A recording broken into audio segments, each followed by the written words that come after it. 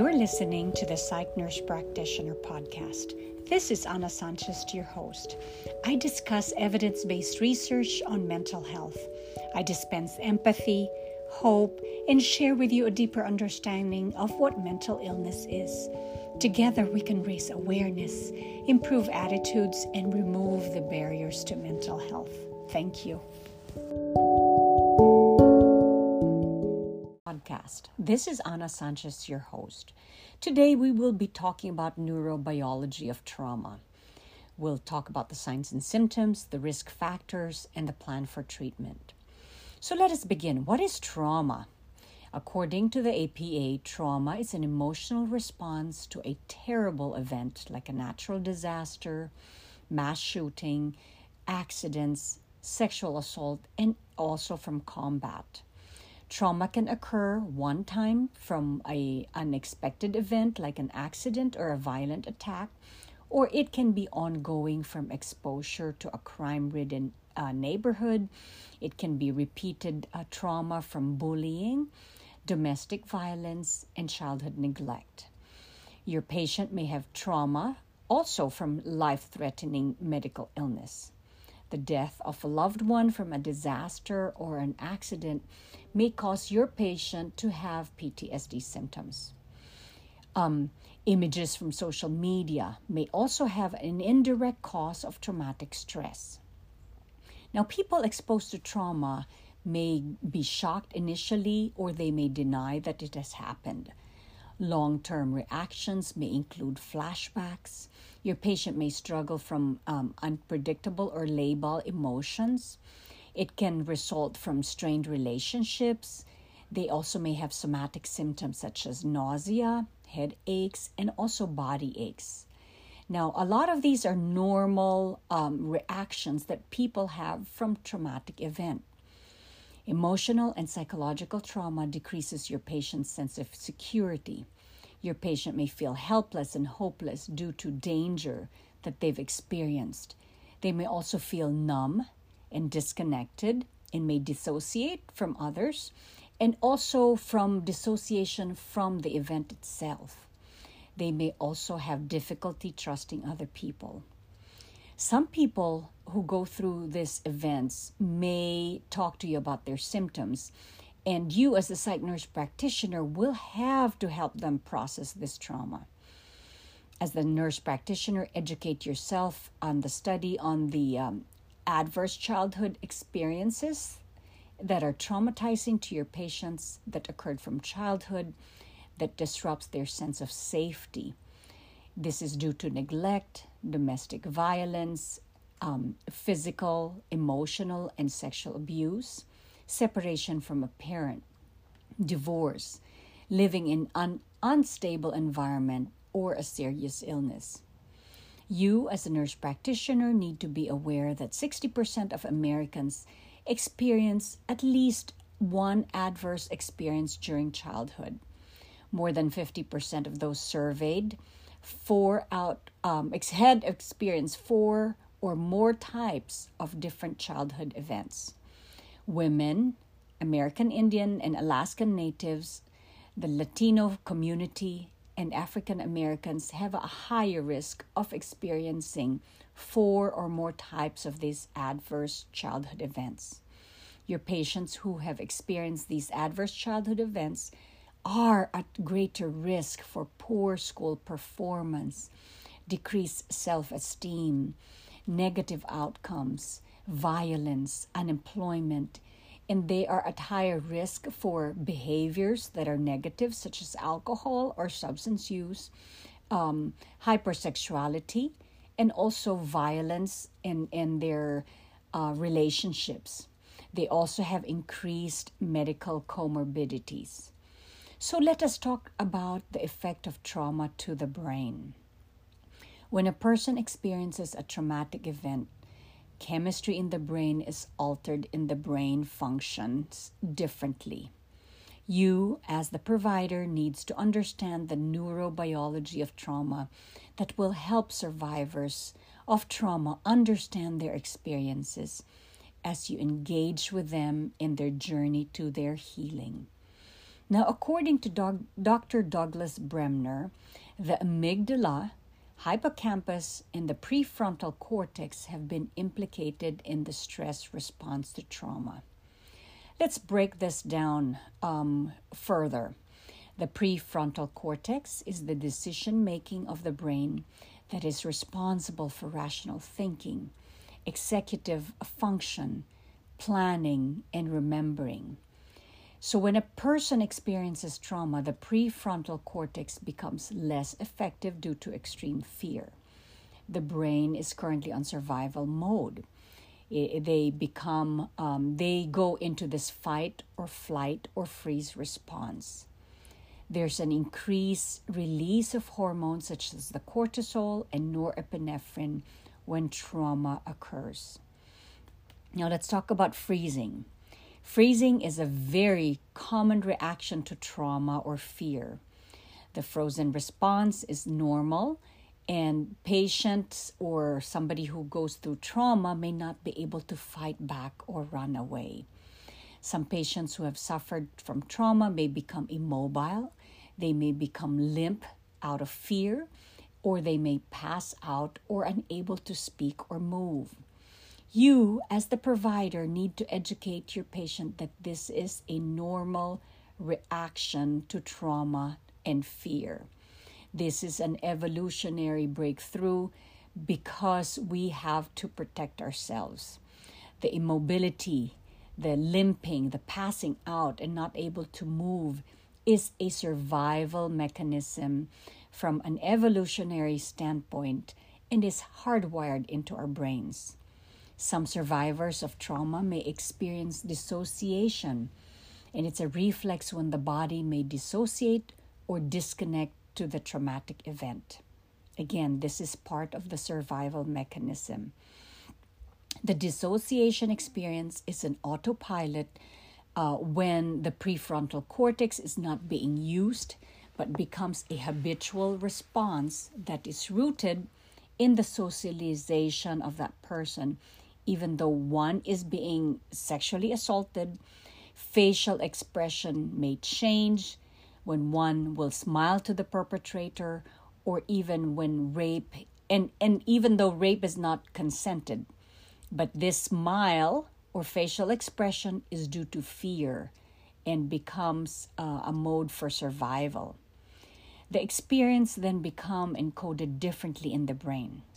So this is the reason why those who suffer from trauma are not able to remember the chronological order of the event. So when you're doing your comprehensive assessment of the patient, they might feel like they're all over the place. They're tangential in their thoughts. They might have some flight of ideas. The memories are encoded on how the room looked like. The smell of the alcohol in the perpetrator's breath, the sound of the IED blast, what their surroundings look like, or the layout of the room, or the accident itself, but they will not remember the chronological order of the event. The context on time sequence information is not encoded sequentially. You, as a nurse practitioner, needs to educate your patient, healthcare providers, police officers, investigators, and other staff members regarding this encoding of the event. This is, again, a normal process of the survivor during a traumatic event because it impacts the brain's fear circuitry and will focus on other things instead of the actual time sequence of events. Some memories from the event would be contextual information and never the time sequence information. Again, normalize these processes of the brain during traumatic situation. It happens to rape survivors, to soldiers, to Marines, to our sailors or airmen in combat, police officers, security, and those who have suffered from trauma. So studies have shown that PTSD affects the brain volume, that increases the amygdala function and decreases the prefrontal and the anterior cingulate function. This is why you need to stress to your patients and encourage them to take antidepressants because it helps counteract the effects of stress in the hippocampus. Again, antidepressants help counteract the effects of stress in the hippocampus. As we know, trauma can result in PTSD symptoms that affects about 8% of Americans. Some patients who are at higher risk for mental illness may have depression and may result in depression, substance abuse, personality disorders, medical and health problems, and dissociation due to traumatic stress.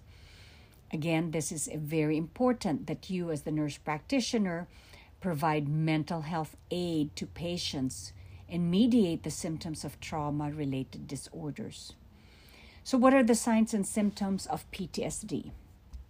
These can include hyperarousal, hypervigilance, intrusive thoughts, nightmares, flashbacks, sleep disturbances, impaired concentration, memory that can also be impaired, a heightened self-response, having trouble functioning at home or at work, severe fear, anxiety, unable to form close relationships or satisfying relationships because of the events from sexual assault. They may have terrifying memories, again, the nightmares, and they may avoid a lot of things in the environment that may trigger and remind them of the trauma. They may feel disconnected from others. They are emotionally numb and self-medicate from alcohol or drugs just to feel better. So let's talk about the chronic stress that may result in changes in the neurochemical systems in the brain that again changes the brain circuits in the hippocampus, the medial prefrontal cortex, and the amygdala. As mentioned earlier, the hormones that are involved in these changes would be the norepinephrine and the cortisol. They are neurochemical hormones that are linked in stress response. As the nurse practitioner, you have the responsibility to explain to your patients to find the balance to promote neurogenesis with antidepressant treatments to block the effects of stress. Studies have shown that neuronal plasticity and regeneration can occur with the help of antidepressants. Highly encourage them to process their trauma with yourself as the provider or with a psychologist, a therapist, also with their spiritual pastor, use that spirituality, and counselors. So according to Bremers, patients who have suffered from childhood abuse, rape, Holocaust, combat trauma may have deficits in verbal, declarative memory function and may also have dissociative amnesia, attentional bias, and deficits in autographical memory. Research have been shown that the amygdala is involved in memory in the emotions experienced and for those traumatic responses. It is important that we do our mental health first aid after trauma. Early intervention is very effective. In deployed environments, it is essential that we do stress debriefing. In mass casualties, we do stress debriefing also. It is essential that mental health providers be present after the event. As far as treatment, you need, again, mental health first aid so that those exposed to the trauma may be able to process the event. You may encourage your patient to write about this difficult event in a journal. Collaborate with a therapist, counselor, pastor, and tap into their spirituality. Assist your patients to mitigate these effects of adverse childhood events by looking at their strengths. Very important, resilience. Cultivate their sense of purpose, their faith, cultural identity, and assist them in the development of self-regulation. Problem-solving skills, also increase their social connections. Again, referral to mental health and other resources to increase their socioeconomic advantages. Assist parents for family support and parental education. Educate them on how to nurture their own human capital and their skills. As far as medication management, we've stressed that. SSRIs such as sertraline, paroxetine, TCA such as amitriptyline is very useful. Off-label use of prazosin and clonidine. Beta blockers are used for PTSD-associated nightmares, beta blockers for anxiety. Educate them about the importance of increasing their physical activity, exercise, dancing, journaling, mindfulness. Use grounding techniques and offer them to go into support groups when they're ready. So again, thank you so much for listening to the Psychiatric Nurse Practitioner podcast. This is Ana Sanchez, your host. Until next time.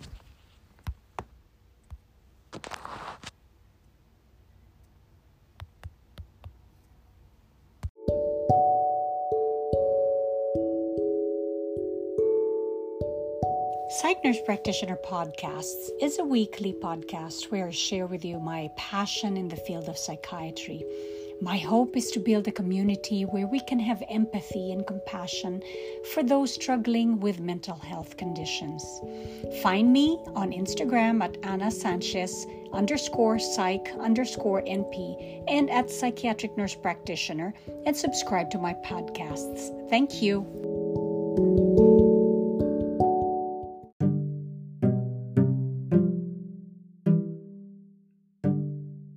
Sanchez is a dual board certified as a family and psychiatric mental health nurse practitioner. She has a private practice clinic and specializes in telepsychiatry in the state of Georgia. She is the founder for Hope Center for Veterans, which is a nonprofit organization that increases positive outcomes for service members. She currently serves as a medical officer in the United States Air Force Reserves. Her passion is in the care of those who have mental health conditions.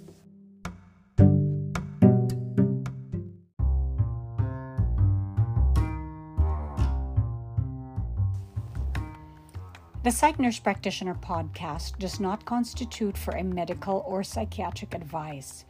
This podcast is not intended to replace professional psychiatric assessment.